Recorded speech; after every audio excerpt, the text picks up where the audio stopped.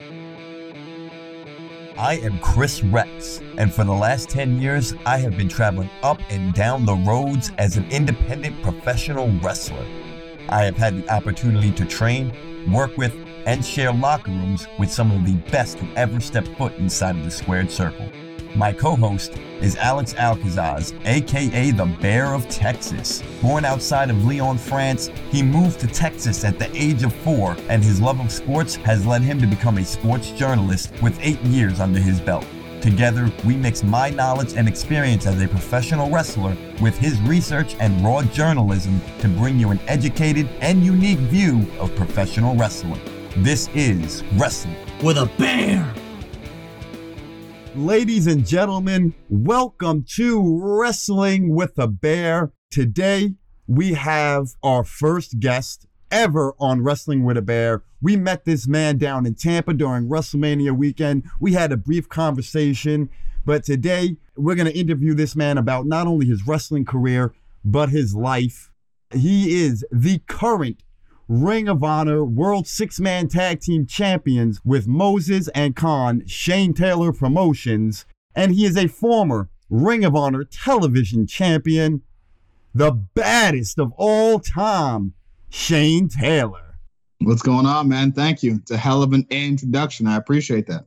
Yeah, I try to put everybody over. We met briefly in Tampa. I kind of spilled my guts to you about how your match really made me want to get back into the ring. And I just want to, thank you again. And thank you for coming on to our show. Oh, man, it's no problem. Thank you for having me.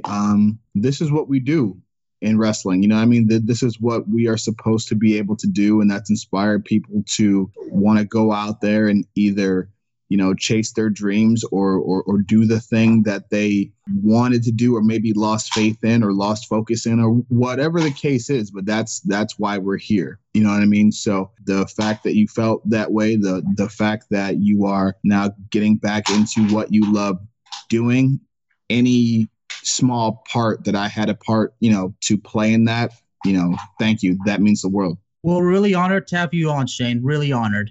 Thank you, man. Appreciate it. Yeah, we are, man. And hey, maybe one day you could toss my ass around the rings. I mean, maybe. You know what I'm saying? You saw what I did to my opponent, though. I don't know if you want that, but you know what I mean? It's all good. You come from what some may call the ghettos of Cleveland, Ohio. Take us through a day in the life of a young Shane Taylor. It's for people that aren't from there or don't know what it's like growing up in the inner city. It's hard to describe because it sounds like you're talking about movie shit.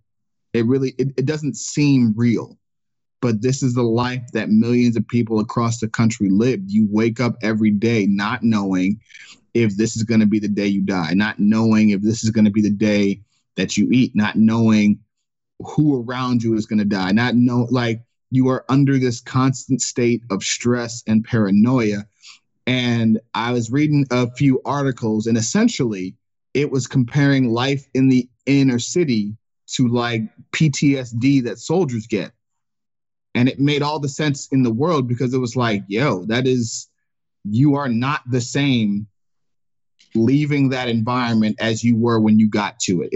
You are not dealing with the same mentality. You're not dealing with the same people. Like your thought processes, the way you approach just about everything in life is different because of that. And I know people are sitting here like, oh, you can't compare that to being soldiers. I'm like, maybe. Like, listen to the gunshots. Listen to everything going on around you. Listen and look at the people that you see, in violent situations or involved with just about anything else. You are dealing with similar mentalities, right? You're talking to a guy who couldn't sit on the couches in his living room because people would drive by and shoot at my house. So you're talking from a very young age, understanding the way things work, or at least this being the norm in your mind, right? So a day in the life of Shane Taylor and a day in the life of so many people that I know doesn't seem real to people who are that far removed from it.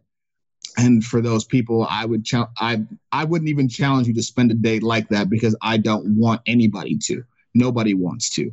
But yeah, it was a tough environment. So to be where I'm at now, to have the platform that I'm at now, to be as successful as I am now, is a blessing. For me growing up, music was a huge part of my life. It was a huge influence on my life.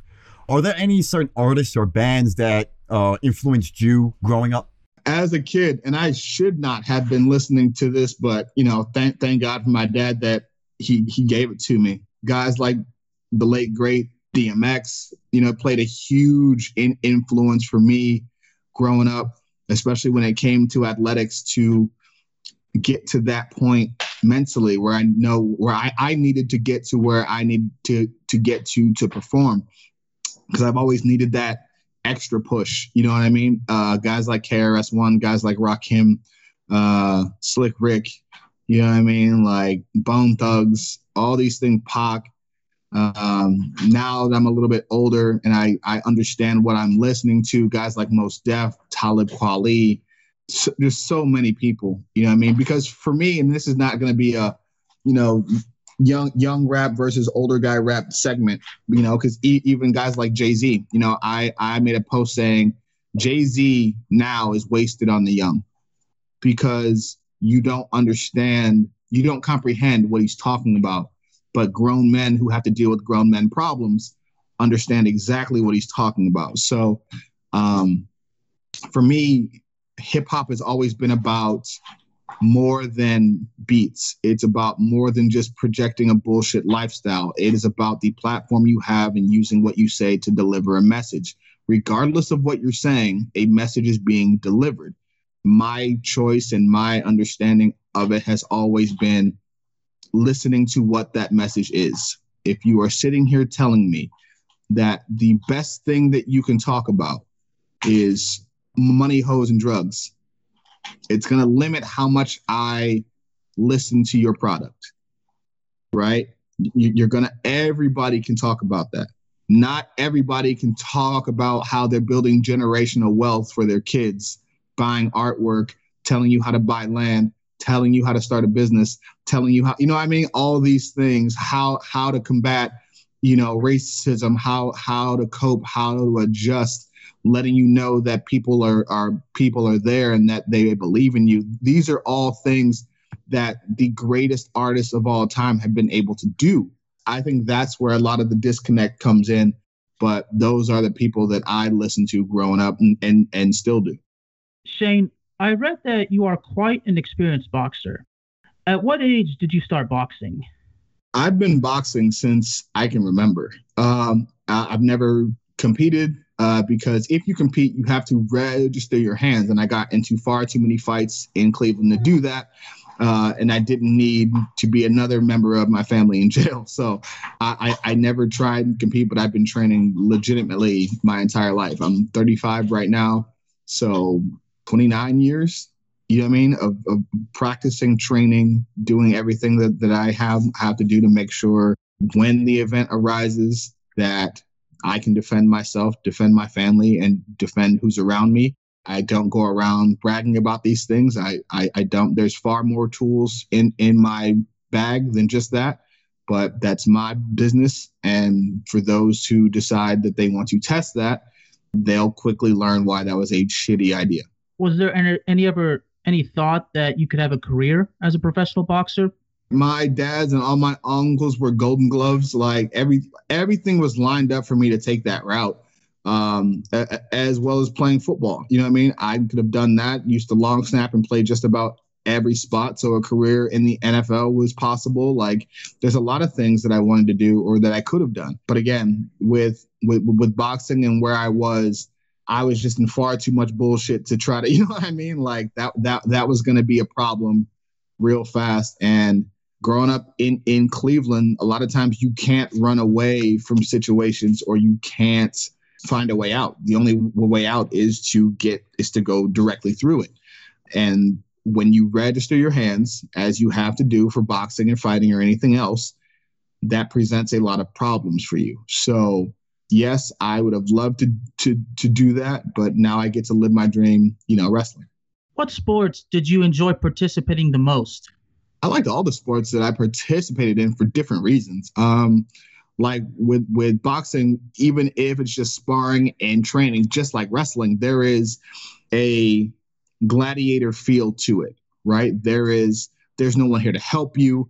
You can't rely on a team. You can't say the reason you got beat is because this guy didn't block for you or anything like that. It is just me and you. Your training versus my training, your prep work versus my prep work. We both walked in here to paint a masterpiece on this canvas. We'll see who did the better job. You see what I'm saying?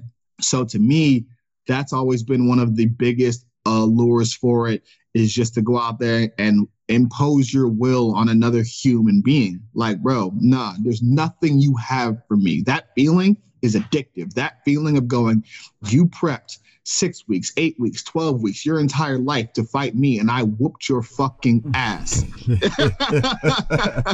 Bro, there's nothing that beats that. You know what I mean? And then you got sports like football, to where the camaraderie of the game is everything. You know what I mean? To go out there and your boys know, or whoever's playing, know that you have their back, that they have yours, and you go out there and you impose your will on a group of people. You know what I mean? Like, it's an incredible feeling.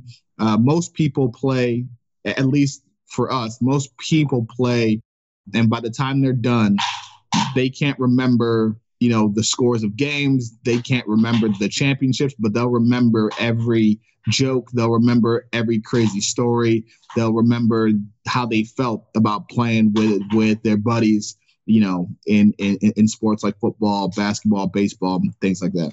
High school is usually a tough time I would say, for everybody. Right. And it was in high school that I found football. And I wasn't the best player. I wasn't a star player. I didn't play many games. I maybe played 1 or 2 games at a cornerback. But it's really what taught me that never say die attitude, that never give in. It's really where I learned to take my first bump. Right. But describe what your high school experience was like. I feel like it was pretty average. I was someone, because of how I was raised, was able to get along with just about everybody. I was obviously playing sports, so I'm in there with the jock crowd.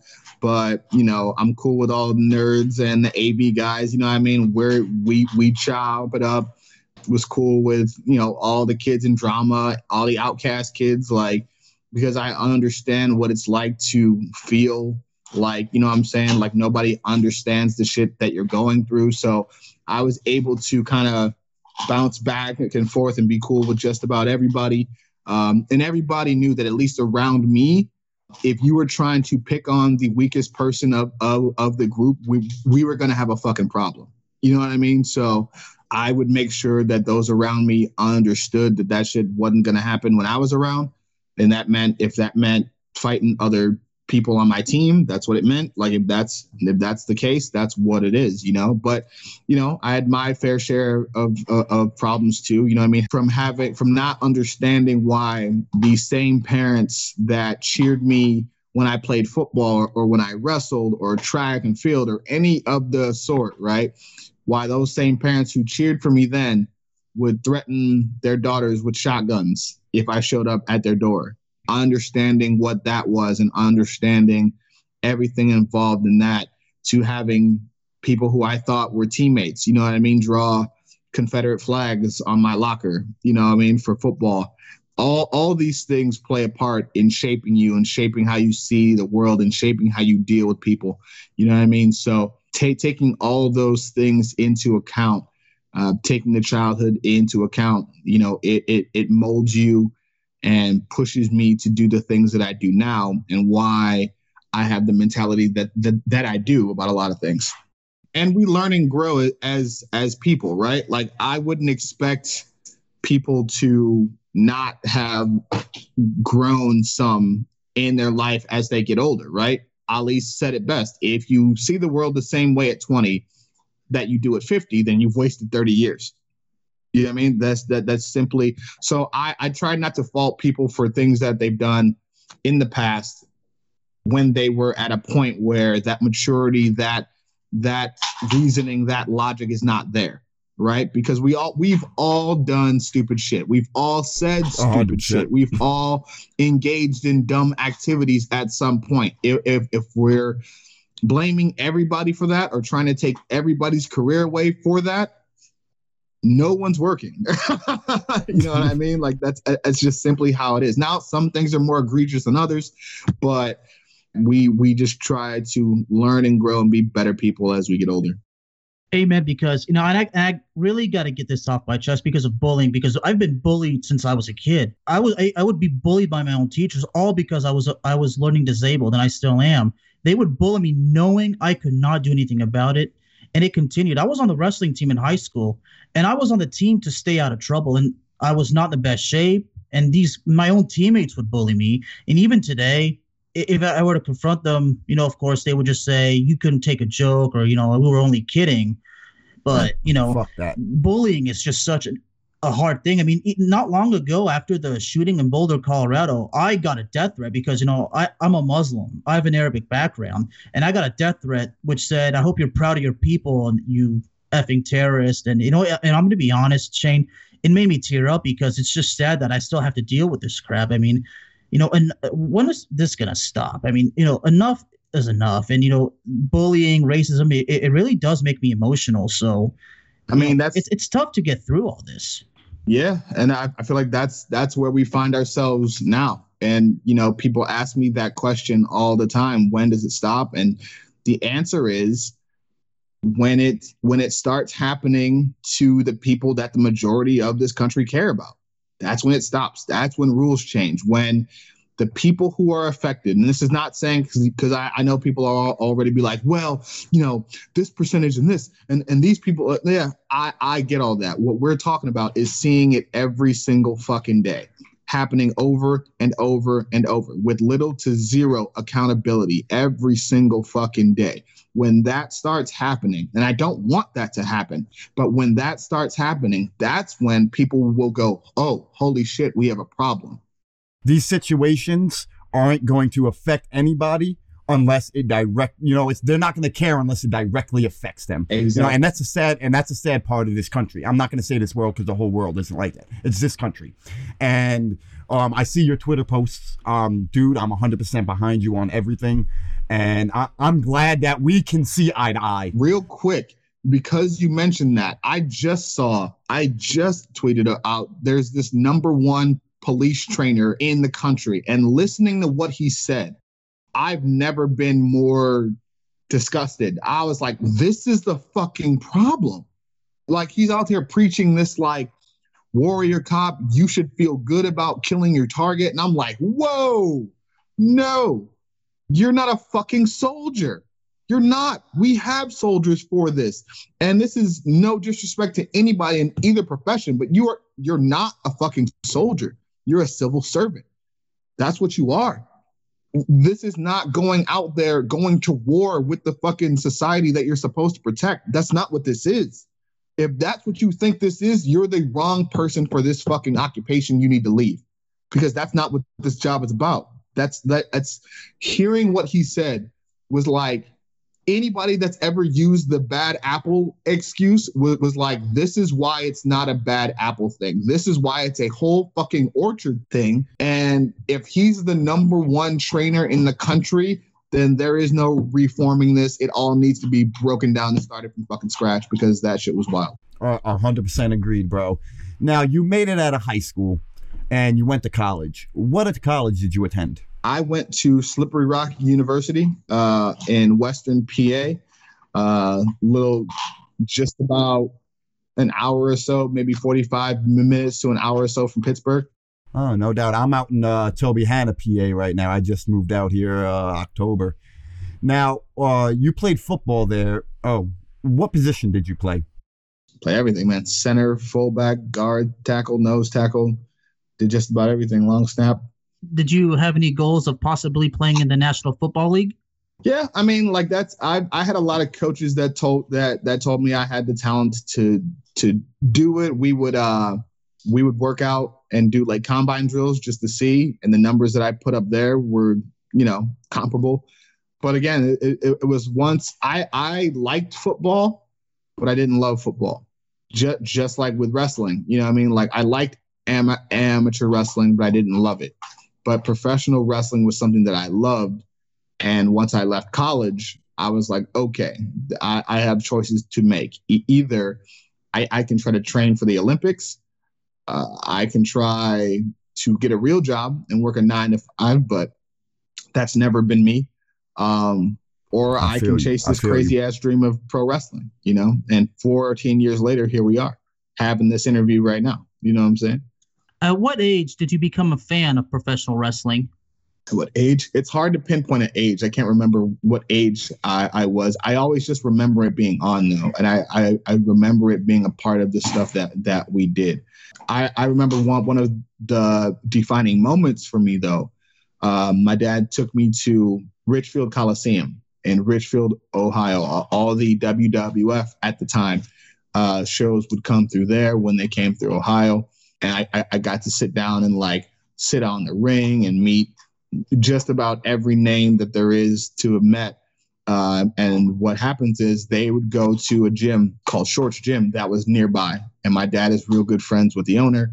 So they would all go work out. So my dad would be in there lifting with, you know, the Road Warriors and all these fucking guys putting up, even as a grown man now understanding it, putting up ungodly amounts of weight.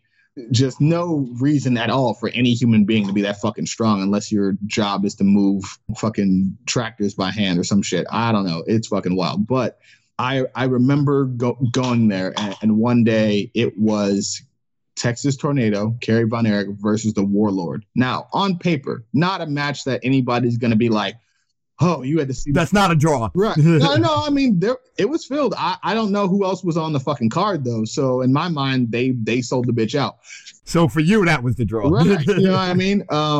This is not a match on paper where anybody's going to be like, yo, this was a classic wrestling masterpiece. Like, no. You know what I mean? But I remember at the end of it, it went to a double count out and the place absolutely went bonkers. You had people throwing hot dogs, popcorn, drinks. It was a fucking madhouse.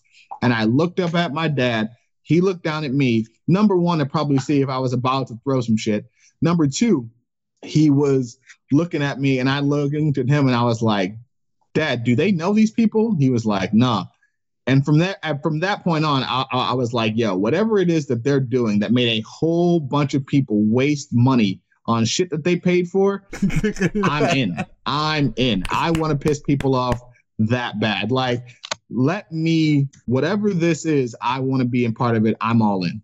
It seems that the element of surprise is very essential to wrestling. Who was your favorite wrestler as a kid? It depended on the match, depending on the opponent too. Like, for a long time, it was The Undertaker. For a while, it was Stan Hansen. Then it was Vader. But I think there was, when Ron Simmons beat Vader for the world title, I think he solidified himself as my favorite wrestler. Because up until he done it, no one had done that. And secondly, everybody was sort of this caricature of what Black culture is, right? Or, you know, they are stereotypes of what people think Black culture is. There was always some gimmick involved. Right. And he was one of the first ones that I'd seen that was just like, no, I am a hardworking athlete who is here to try to be the very best. And to see him do that and achieve the top guy status, because there is a difference between people being a champion and being the champion in a company. So to see him be the guy and achieve that and watch everybody in the building lose their mind, of every background, of every gender, of everything. Everybody was on board with him winning that championship. And for me, I thought to myself, okay, this is possible. I saw him achieve greatness, so greatness is doable within myself. You know what I mean? So he is one of the biggest inspirations for me in trying to climb the ladder and be the guy in any company that I work for. Now, Have you ever had the chance to sit down and talk with Ron Simmons? I have, and Yeah. he's a hell of a dude. And what was that like for you, man? Like to sit there, like you said, that was the guy that solidified it. Like that's my guy. That's the guy I'm going with. And the history he made that night, it seems like we're going to be talking about history this whole day. But what was your first experience with Ron Simmons like? It was actually super dope because I was working for a company called Wildcat Sports in Louisiana run by Luke Hawks. Yeah. And I was actually the first African-American champion for his company. And so what happened was I lost the belt to Hall of Famer Stevie Ray. He hit me in the head with a slapjack. Don't let him tell you any fucking thing otherwise because he's a cheater. You know what I mean? But this was the match that I had worked and clawed to get back in the ring with Stevie Ray to get my title back. And Ron Simmons was the special enforcer for the match. So I win the match, win my title back, and the man that I grew up idolizing handed me my championship. Holy shit, what a moment. Even saying it now, you know what I mean, got goosebumps. And then to sit back and then talk to him one-on-one and to express to him my appreciation for what he did and for him to tell me that I'm doing things the way that they should be done, that I'm doing it without being a stereotype, without selling my soul, without giving in to all of the bullshit that can happen, to any of the pressures, to any of the slings and arrows that may come my way, that I was doing it the way that I should be doing it meant the world to me. Bro, that I can just imagine how you felt in that moment, man. Because even me, just chilling with him backstage, and like I was just like, oh man, I want to work out so bad. I don't keep your composure. Jacked up doesn't even describe it. When did you decide that you were going to pursue a career in pro wrestling? Because you had said that, as a kid, we probably all said, hey, I want to do this. But when was the moment you decided, like, no, I'm going to seriously pursue a career in pro wrestling? I left college and I had just found out what indie wrestling was, what independent wrestling was. So we're talking, I was about 2021. We're talking 2005, 2006, something like that. And I'd run across this promotion in Pittsburgh called the International Wrestling Cartel. And they had, every name that you can imagine has gone through those doors, from AJ Styles to CM Punk to Samoa Joe, on and on and on and on and on. And I run across a group from Cleveland by the name of the Cleveland Mafia. And it was a team with Ray Rowe and a guy by the name of J-Rock, a.k.a. Jerry Myers. I had wrestled Ray in high school, like our schools competed, and I had wrestled him in high school. So I knew who he was and saw that he was doing this. And I was like, yo, how did this happen? Right. So was able to get in touch with them, talk about what I wanted to do, talk about how they started. They agreed to train me, and the rest is history. Now, for those that don't know, Ray Rowe is currently one half of the Viking Raiders in WWE. Yes, he's Eric. Describe what your experience training was as a pro wrestler. Because I'm sure my style of training, that I was trained by Joel Maximo, the SATs. Mm. So I'm sure my style of training was way different than your style. So just give us, describe for those who may think about getting into it, what was it like training for you? Man, I feel like everybody's situation is different. So I can say what it was like for me, but I don't know if that'll necessarily apply for everybody else. And for me, it was tough, but it was easy because, like, coming from an amateur wrestling background, it's very similar to when you're talking about chain wrestling or the things that you put your body through to get ready for that. So there really wasn't, like, minus the adjustments to the bumping and hitting the ropes, there really isn't any difference. You know what I mean? As far as the commitment that you have to make sure you're where you need to be physically, right? So once you get past the soreness of the bumps. And once your body gets used to the ropes, to me, training was easy. It was things that I'd already been doing every single day. So for you, it was just routine. Exactly. And they pushed me, right? Because they know me and they understand that when they piss me off and when they push me, that's when they're going to get the best out of me. So there are always going to be days that are tougher than others, but for the most part, when I look back on it and I remember it, it was easy. It was doing what I had already been doing and just ramping things up when they felt that I needed to get kicked in the ass a little bit. Shane, when did you have your first match? I'm going to say August of 2007. August of 2007, I think my very first match was, I did like a run-in on J-Rock's match. And then that kind of started off this program with me and him in a company called New Era Pro Wrestling in Painesville, Ohio. And then we were off to the races. Did you debut as Shane Taylor?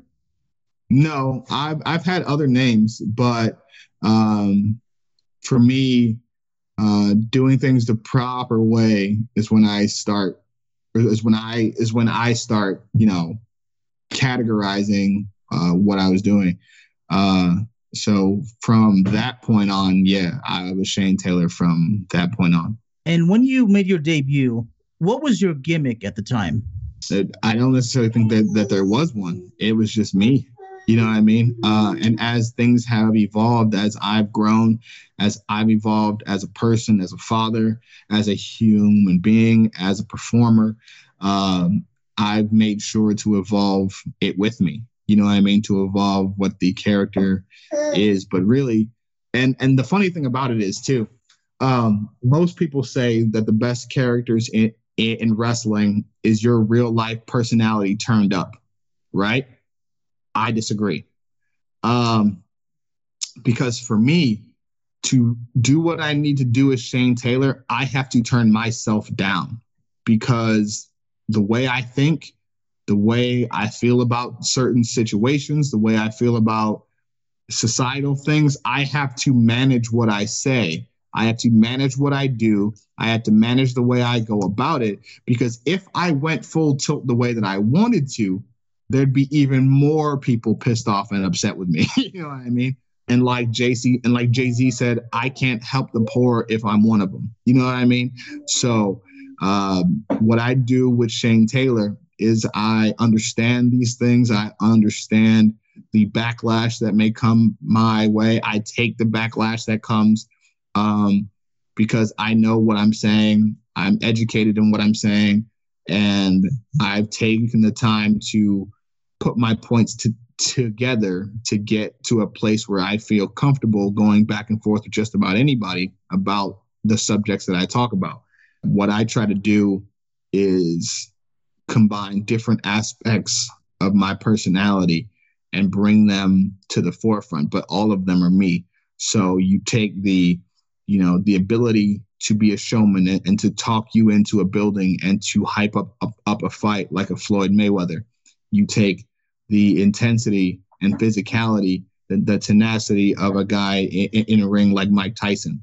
And then you take the leadership ability, the social responsibility, and the sense of community that you have in a guy like Muhammad Ali. You take all three of those individuals, you combine them into one dude from the east side of Cleveland, Ohio, and you get me. I'd really like to know, what are some of the most notable memories of your early days in professional wrestling? A lot of them have to do with training. Any of the rest I can't talk about just because I don't want to get anybody in trouble. So I understand. Right. A lot of them, it's just wild times. It's just hanging with the crew. You know what I mean? Just shit that happens on the road. You know what I mean? Like, yeah. You know what I mean? It's just wild shit. You know what I mean? But nothing crazy, you know what I mean, or illegal most of the time, you know what I mean, just enjoying these moments like I talked about earlier, because at the end of it, when all of our careers are done, it's the moments that we're going to have, right? It's the memories. It's, nobody's going to remember, well, on this day, this championship, cool. But you're going to remember that car ride. You know what I mean? You're going to remember all the crazy stories, all the wild nights. That's going to be, all the people you made impressions on is what you're going to remember. Now, if you could go back and give the debuting Shane Taylor advice during the early days, right, what would it be? Think of wrestling like sales. You are going to hear no 100 times or 99 times before you get that first yes. And not to take things so personally, because I know there's a lot of people who are mad at me early because I still had a competitive sports background mentality when it came to the sport of pro wrestling, right? So in my mind, if I trained harder than you, my matches were better than yours, the crowd responded more than me, I am selling more shirts than you, I'm doing everything better than you, then, that I should be doing, that I should have that spot. That's not how fucking wrestling works. You know what I mean? So I grew very combative early, and not in a crazy way, but just like trying to understand and figure out how this machine was working. And it's confusing and upsetting when you want to be good at something and you're not allowed to be, or you're not allowed to be as good as you feel you could be because you're putting in the work. But understanding that and understanding how this game works now, I wish I could have imparted that wisdom on myself earlier. We'd be even further along in the stuff that I'm doing. It's great that you bring that up, because when I first started training and started working these little student shows for Joel, he would always, I just wanted to be a heel. I knew I wanted to be a bad guy. I wanted to heel. I knew I could make people hate me. Right. But then I'm training 5 days a week, straight from work, doing an 8-hour work day, then going straight to training for 4 hours and doing it all over again for 4 to 5 days a week. And then when we would do our student shows, like, I was always kind of on the losing end. Why am I always losing? Am I doing something wrong? Am I saying something wrong in training? Am I rubbing someone the wrong way? What am I doing wrong? So finally, I talked to Joel and I said, hey man, am I doing something wrong? And he goes, no, you're doing everything I asked you to do. And I'm like, then why am I always losing?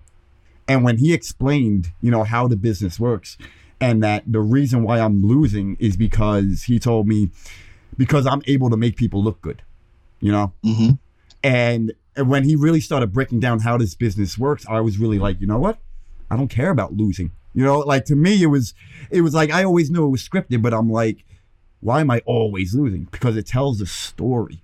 And once I started getting that through my head, it became such a breeze to do these matches. You made your Ring of Honor debut in 2014, competing in a dark match at the Glory by Honor 13 event. How were you notified of the booking?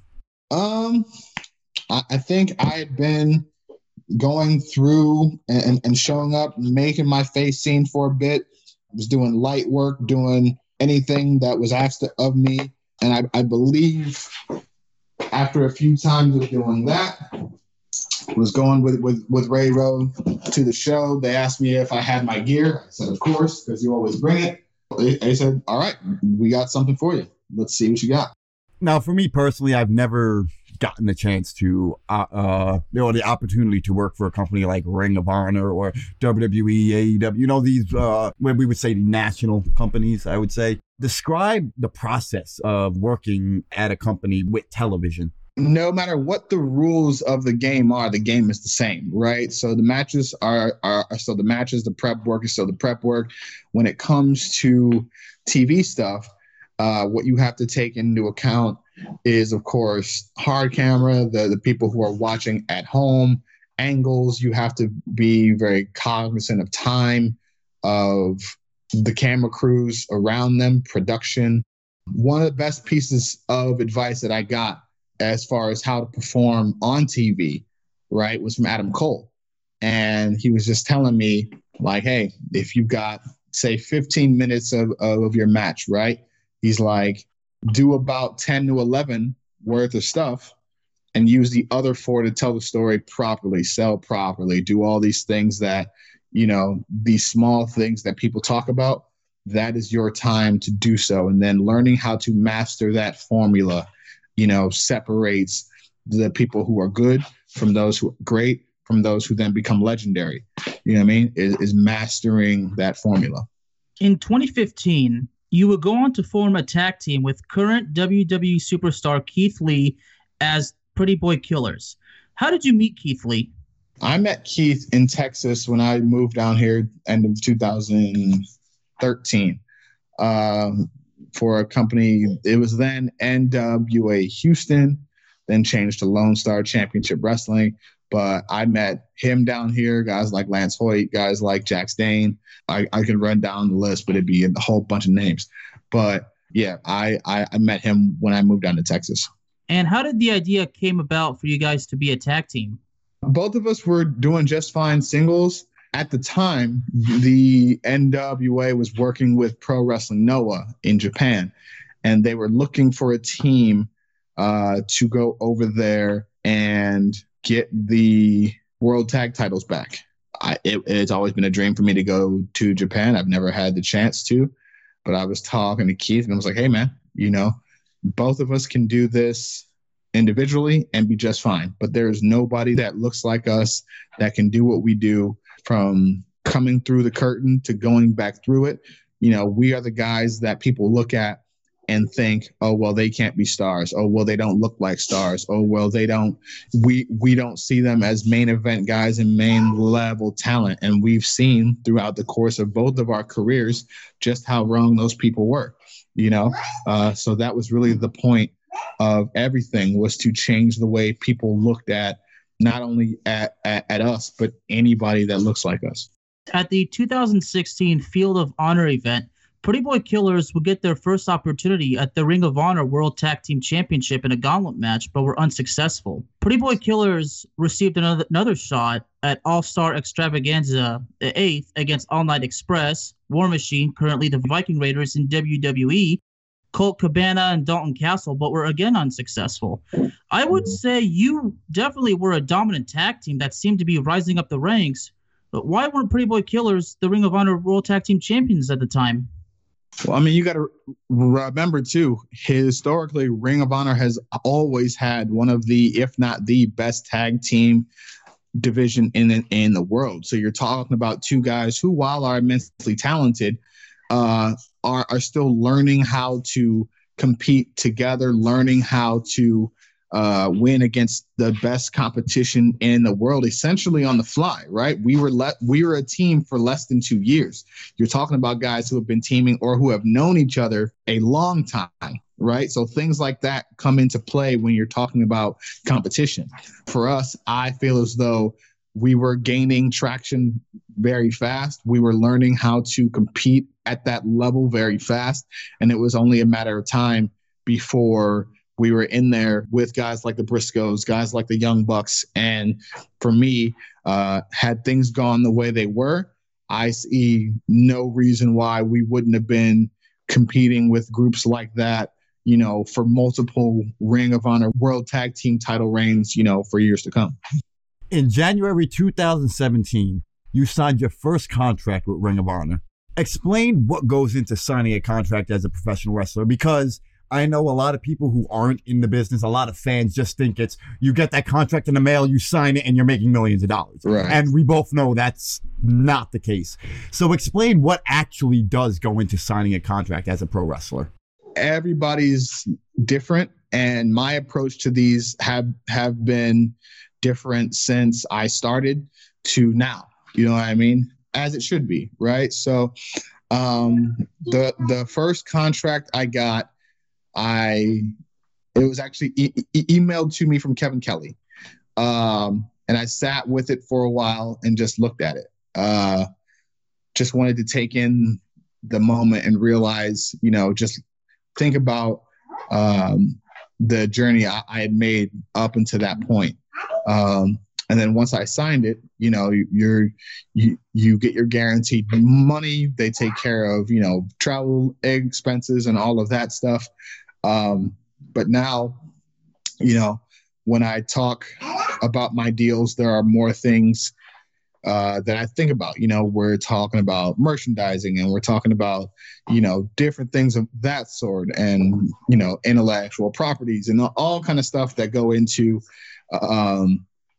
owning your name brand and what you're trying to do with this company, because for a lot of people, they're still under the impression that, this is any job you have, you are lucky that they gave you a job, which in some aspects is true. But I prefer to look at any sort of deal or contract thing, especially as we are identified as independent contractors, as this is a business to business transaction. That's what this is. So I want your platform, you want my services, and we are both trying to make the most money possible for each other. That's the goal, right? So when it comes to stuff like that, I take a different approach to the contracts, because I don't look at this as, hey, I'm going to take whatever because you're doing me this favor. No, there's value in me. There's value in me making money on this platform. So let's figure out a good way that we can mutually benefit from this partnership. That is a great way to explain it, because, like I said, a lot of fans don't realize that it's not just some dream opportunity that just gets in front of you. It takes time. You have to think, well, is this worth it? Am I going to make, like you said, am I going to make money off of merchandise? Is this going to help me in the long run, or is just them piggybacking off of me? So there's a lot that goes into dealing with contracts, and I'm glad you explained that. On February 3rd, 2017, Pretty Boy Killers took on the Briscoe brothers, who in my opinion are one of the best tag teams in the world. The match ended in a no contest and would be Keith Lee's last appearance for Ring of Honor before heading to WWE. I was trained by the SAT, who have had amazing matches with the Briscoes in Ring of Honor and all over the independents during the early 2000s. What was it like for you and Keith Lee being in the ring with Mark and Jay? Because like you said, they were one of those top guys in Ring of Honor. They are those top guys in Ring of Honor. Let's not confuse any of this. And if anybody is out there listening that doesn't know who the Briscoes are, fucking Google it. Find out. You owe it to yourself. And I can't speak for Keith, but I'm pretty safe in assuming that he was just as excited as I was. He's a guy that thrives on competition, and the competition doesn't get any better than Mark and Jay.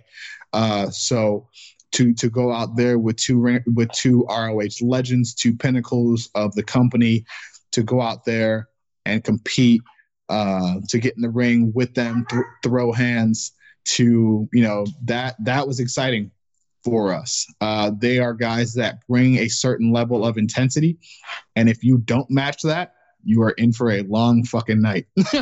So you had better not only bring your A game, but you had better bring your A+ game and pack a lunch, because you are in there with two of the very best ever.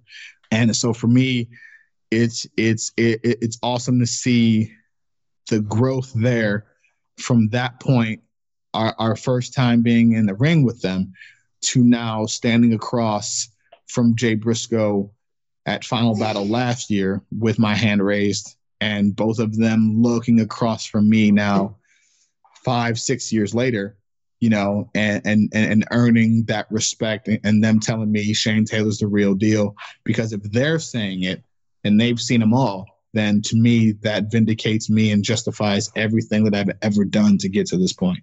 On October 20th, 2017, you defeated Cheeseburger to receive a Ring of Honor World Television Championship opportunity. During the 2018, you were booked mostly on the losing end of the chase for the Ring of Honor World Television Championship, similar to how Chris Jericho was booked going into his reign as the first WWE Undisputed Champion.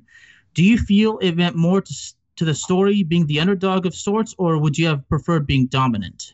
I think everybody prefers to be dominant. You know what I mean? Like, no one wants to be the underdog. But for me, I thrive in any sort of situation in which people are doubting me from either side of the fence, right? So as the underdog, you're there for a reason, because people think you're either not ready for it yet, or you haven't earned it, or you're facing these insurmountable odds.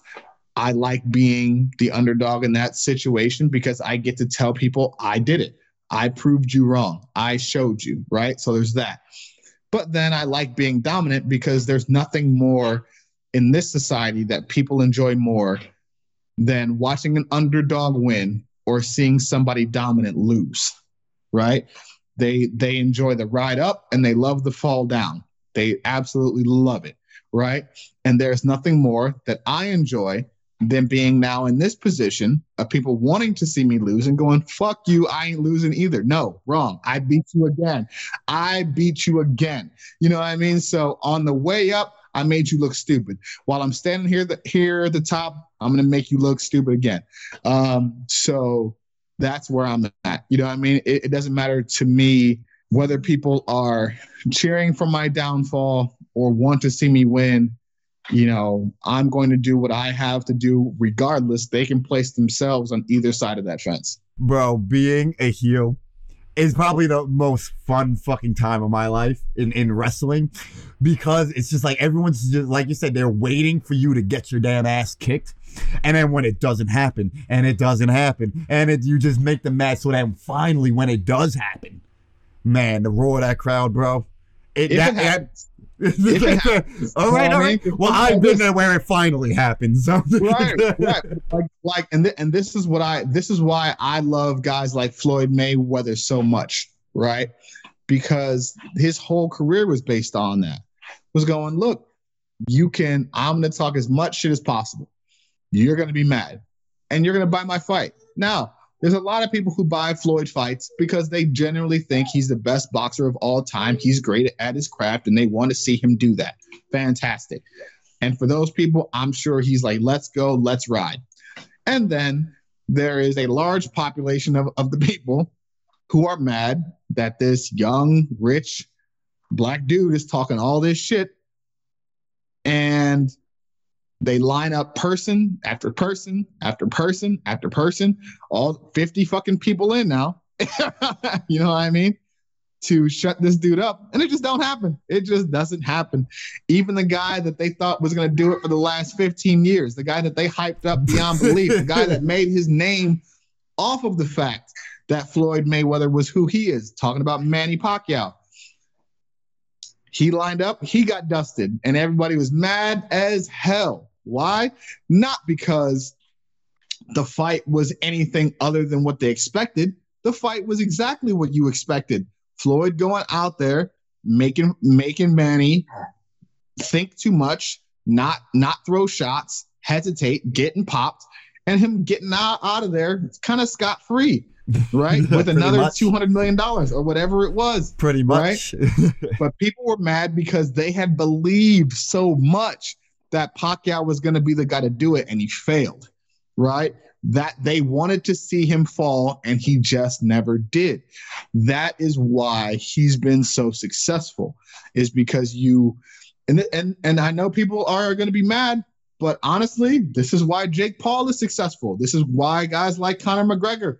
If Conor McGregor slipped up because he lost, you see what I'm saying? If Conor McGregor was still talking all this shit and had never lost, bro, he'd be the biggest star ever. And he's already a huge star, but that's why their fight was so compelling for so many, because it was finally this real fighter was going to show this boxer what it was about. No, wrong. You signed an exclusive contract to Ring of Honor in 2018. On May 9th, 2019, at the War of the Worlds event, your chase for the Ring of Honor World Television Championship was over when you defeated Jeff Cobb, Brody King, and Hiroki Goto to win the Ring of Honor Television Championship. This was your first championship in Ring of Honor. Now, I know what it's like to win your first championship. I won the Infinite Pro Wrestling Fury TV Championship shortly before the pandemic, and it was my first championship after about 9 years of doing this. And I know many will say wrestling's predetermined, it's not real, it's scripted, da-da-da. But that feeling of knowing that the booker trusts you and has that faith in you, I mean, those feelings, that emotion, that's real. Did you feel that same sense of accomplishment?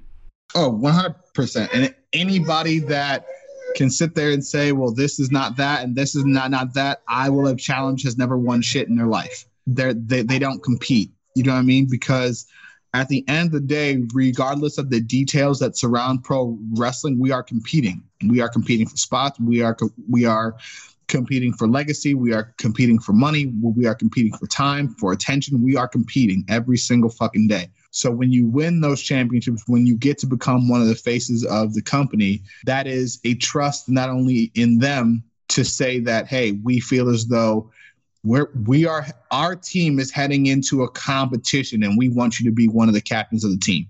That's what that means, right? So there should be pride taken into that. There should be every emotion should come through you when it comes to that.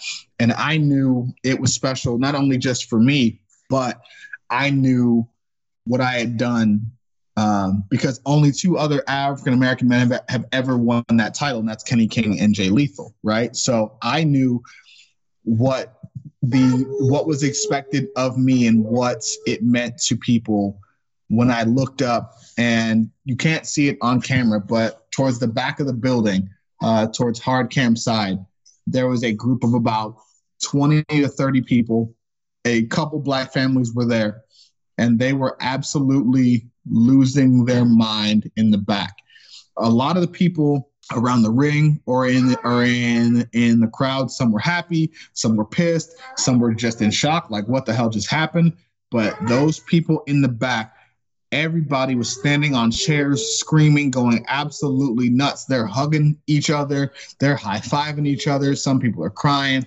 And to me, that just let me know just how important this moment was, not only for me, but to them. And what people have to understand is when it comes to winning these championships, a lot of people aren't worried about what it means for them. They're worried about what them being successful can inspire in other people, what they can do to help motivate the generations after them, to motivate those little girls and boys or whoever sitting in those crowds watching them.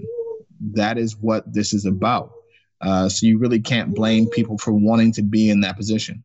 Well said, Shane. Absolutely well said. And I like how you say, you got to compete for everything, and how people disrespect this business. And you say like they've never competed for anything in their life. See, I love that. It just shows how much the business is so important to you. In September of 2019, you posted a tweet voicing your frustrations with the Ring of Honor, and they ended your contract with the promotion. And this blurred the lines of reality that led to the formation of Shane Taylor Promotions. How much of this angle reflected in real life? Well, first, I bought out my deal, not the other way around. And then the following occurred. But a lot of that is everything that I said during that time comes from a real place of frustration. I saw how television champions were promoted in the past. I saw when you talk about guys like Kushida or Ospreay or Bobby Fish or Roderick Strong or Jay Lethal in the past, or anybody that Matt Taven, anybody that's held that title was held in a certain regard. And then for all the work that I had put in, for everything that I had done, I had finally felt like I accomplished what I wanted to accomplish. Here I am making history, and nothing. My matches aren't announced. I'm not on the posters. I'm the second guy on the totem pole. You're not talking about me at all. People have to guess when my shit is. No, wrong. You know what I mean? And at the time, if you're promoting any and every other company that you're working with, any and every other company stars, why are you not talking about the guys who are going to bat and going to war for you every single day? That made no sense. That's not how I lead. That's not how the people around me lead. So it made no sense to not promote, not showcase one of the people that is riding for you as hard as they do. And so my point was, okay, whatever you won't do for me, I will do for myself. And that's the whole point. That is the whole point of Shane Taylor Promotions. It is taking those who also feel overlooked, taking those who also feel like, they're the ones that people just don't want to give the credit to, just don't want the opportunities to come for. Fine. Don't give them to us. We will do them ourselves. We will create them ourselves. You don't want to hype us? Fine. We'll hype us. That's what we will do. And I've carried that into just about everything that I do. You know what I mean? From merchandise to videos to everything that I do, whatever it is that you won't do for me, that you willfully do for other people, I will take care of myself. You know what I mean? And that's simply how we approached it. Thank you for actually clarifying that. I'm glad you clarified like that you bought out the contract. Okay. And later that month, you defended your belt at Death Before Dishonor 17 against Dragon Lee, Tracy Williams, and Flip Gordon. And you would then go on tour in England as the Ring of Honor television champion, successfully defending your title. And I'd like you to describe your experience touring England. Oh, England is dope. For anybody that's never been, like, I am such a fan of the energy they bring, because it's a hostile environment, and that's what I thrive in. So they provide me with that, and everything really feels like a big party when you're there.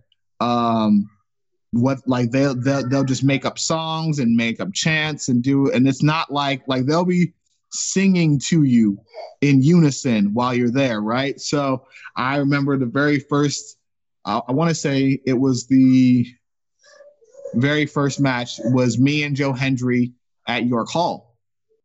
And I come out, and it is legitimately, when I talk about a home field advantage, the only people that wanted me to win that match were me and the guys who came out to the ring with me. That's it. Everybody else was firmly behind Joe Hendry. It wasn't even close. And before we even touched, the whole crowd is chanting, "Fuck you, Taylor."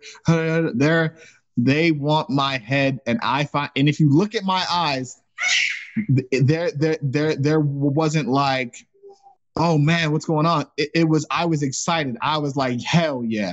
Hell yeah. Look, everybody in the country can be against me right now. I'm about to piss you all off at the same time, because I'm walking out of this bitch with that TV title. There's nothing you can do. There's nothing he can do. I love those moments. And so going through that match, it was one of my favorites because you can feel the energy of the crowd. They're talking shit to me. I'm talking shit to them. You know, I'm throwing Joe Hendry through the guardrail. He's throwing me through guardrails. Like, it was such a wild time and such a wild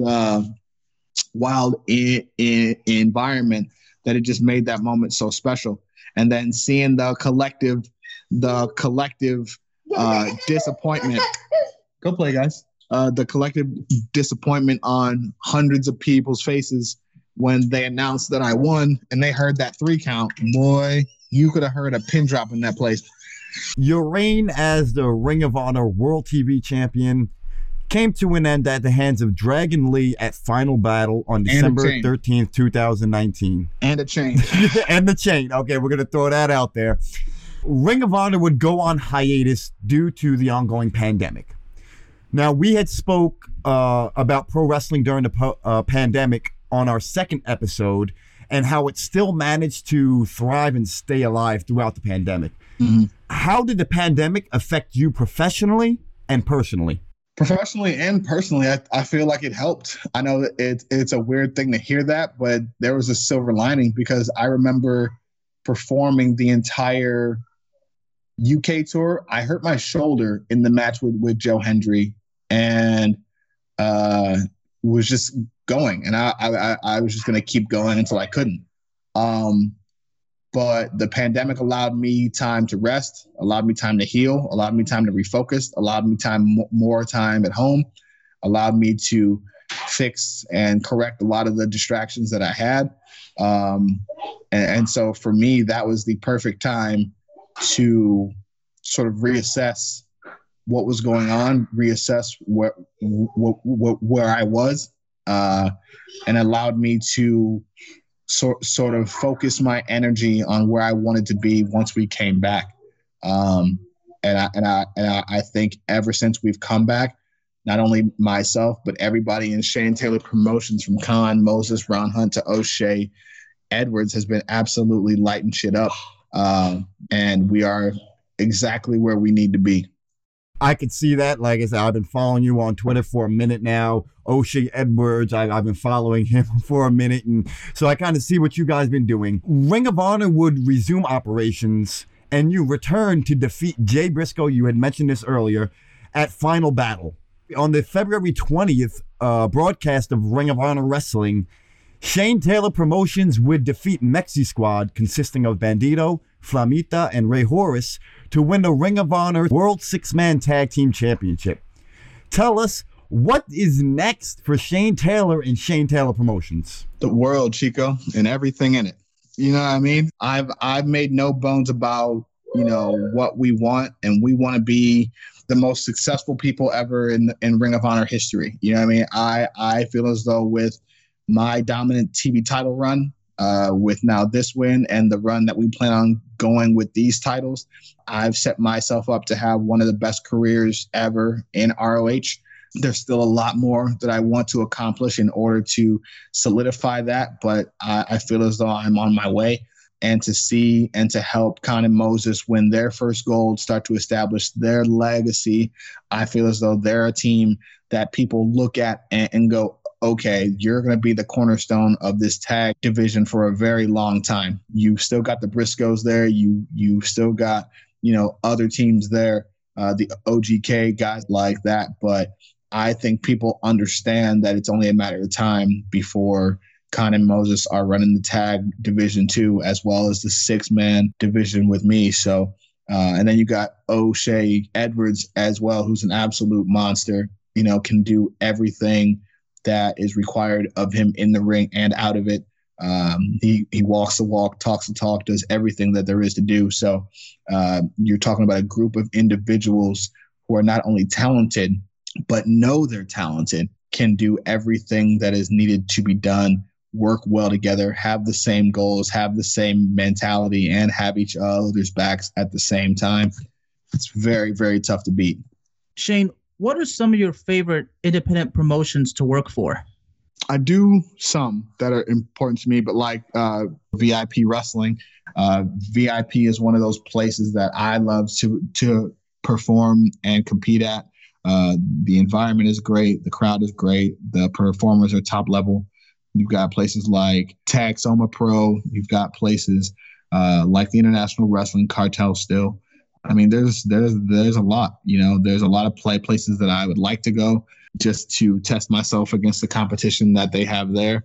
So I'm excited, for what the future holds, what could potentially happen. And it's going to be a great time for all involved. Awesome. And what are some of the notable names that you've wrestled against, and what are your favorite memories? I've wrestled a lot of people now that I really sit down and try to think about it. I feel as though if I had to rank them, I guess, and I'm not going to rank them, but I will group them. There are certain people who bring out a level of intensity in me that I like to perform at that level. And guys that bring that out of me are guys like Ray Rowe, guys like the Briscoes, guys like Jay Lethal. Even though I dislike him right now at this moment, guys like Kenny King bring that level of intensity out of me. Even guys like Jeff Cobb and Brody King, right? Like their physicality demands that you bring a level to match that, if not exceed it, if you want to win. So guys like that are some of my favorite opponents because they push me to be better.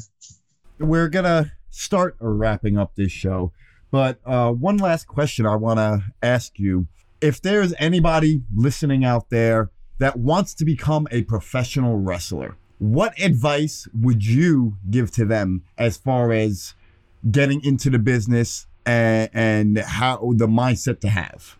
Two things. You have to be willing to do the things that other people aren't willing to do.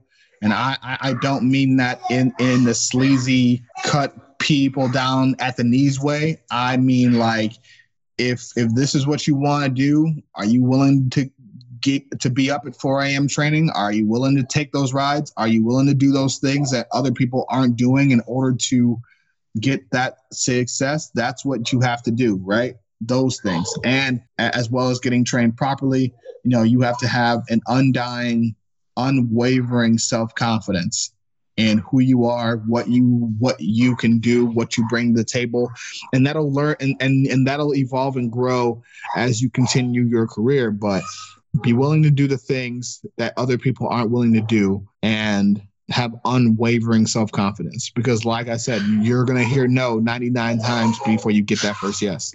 Where can the people find you on social media? How can they interact with you? As always, Twitter and Instagram at Shane216Taylor. You can head to the pro wrestling tee store that I have /Shane Taylor. Just opened up my What a Maneuver store as well. You can head to all of my social media sites. The links for that will be in all the bios. That's where you'll find me. I talk about anything, everything, not only just wrestling, but society in general too. So come along for the ride.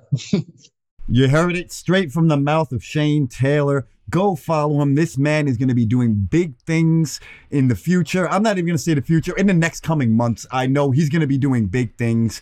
I really want to express how much I appreciate you coming on to this show. I feel like I've definitely gotten to know you as a human being. It's one thing to know somebody as the wrestler, this person they see on YouTube, the person they see on TV, the person they talk to in the locker room. But when you actually break it down, you can sit here and have conversations about multiple different topics. You really, at the core, get to know people. And that's what I love about podcasting. That's what I loved about sitting here. I'm not even going to say interview, because honestly, this felt like I was just bullshitting with one of my friends, So I'm sure Alex appreciates you coming on to Wrestling with a Bear. You are our first guest on the show. So huge shout out for that. But yeah, man, this was an amazing time. And I hope we could chop it up again. Take care, bro. It was an amazing time fucking talking to you, man. I can't thank you enough, Shane, because I'm going to let you know, Beal, this is the first time I've actually had to do an interview like this. And I hadn't done it since I was interning when I was covering the Big 12 media events, and this is just an honor. So thank you very, very much, Shane. Thank you. Thank you. And it's all about the Big Ten where I'm from. So there's that. But, it's all good. Well, I'm a sports writer. I'm objective, and I just love to watch. All good. Thank you guys, man. Appreciate it.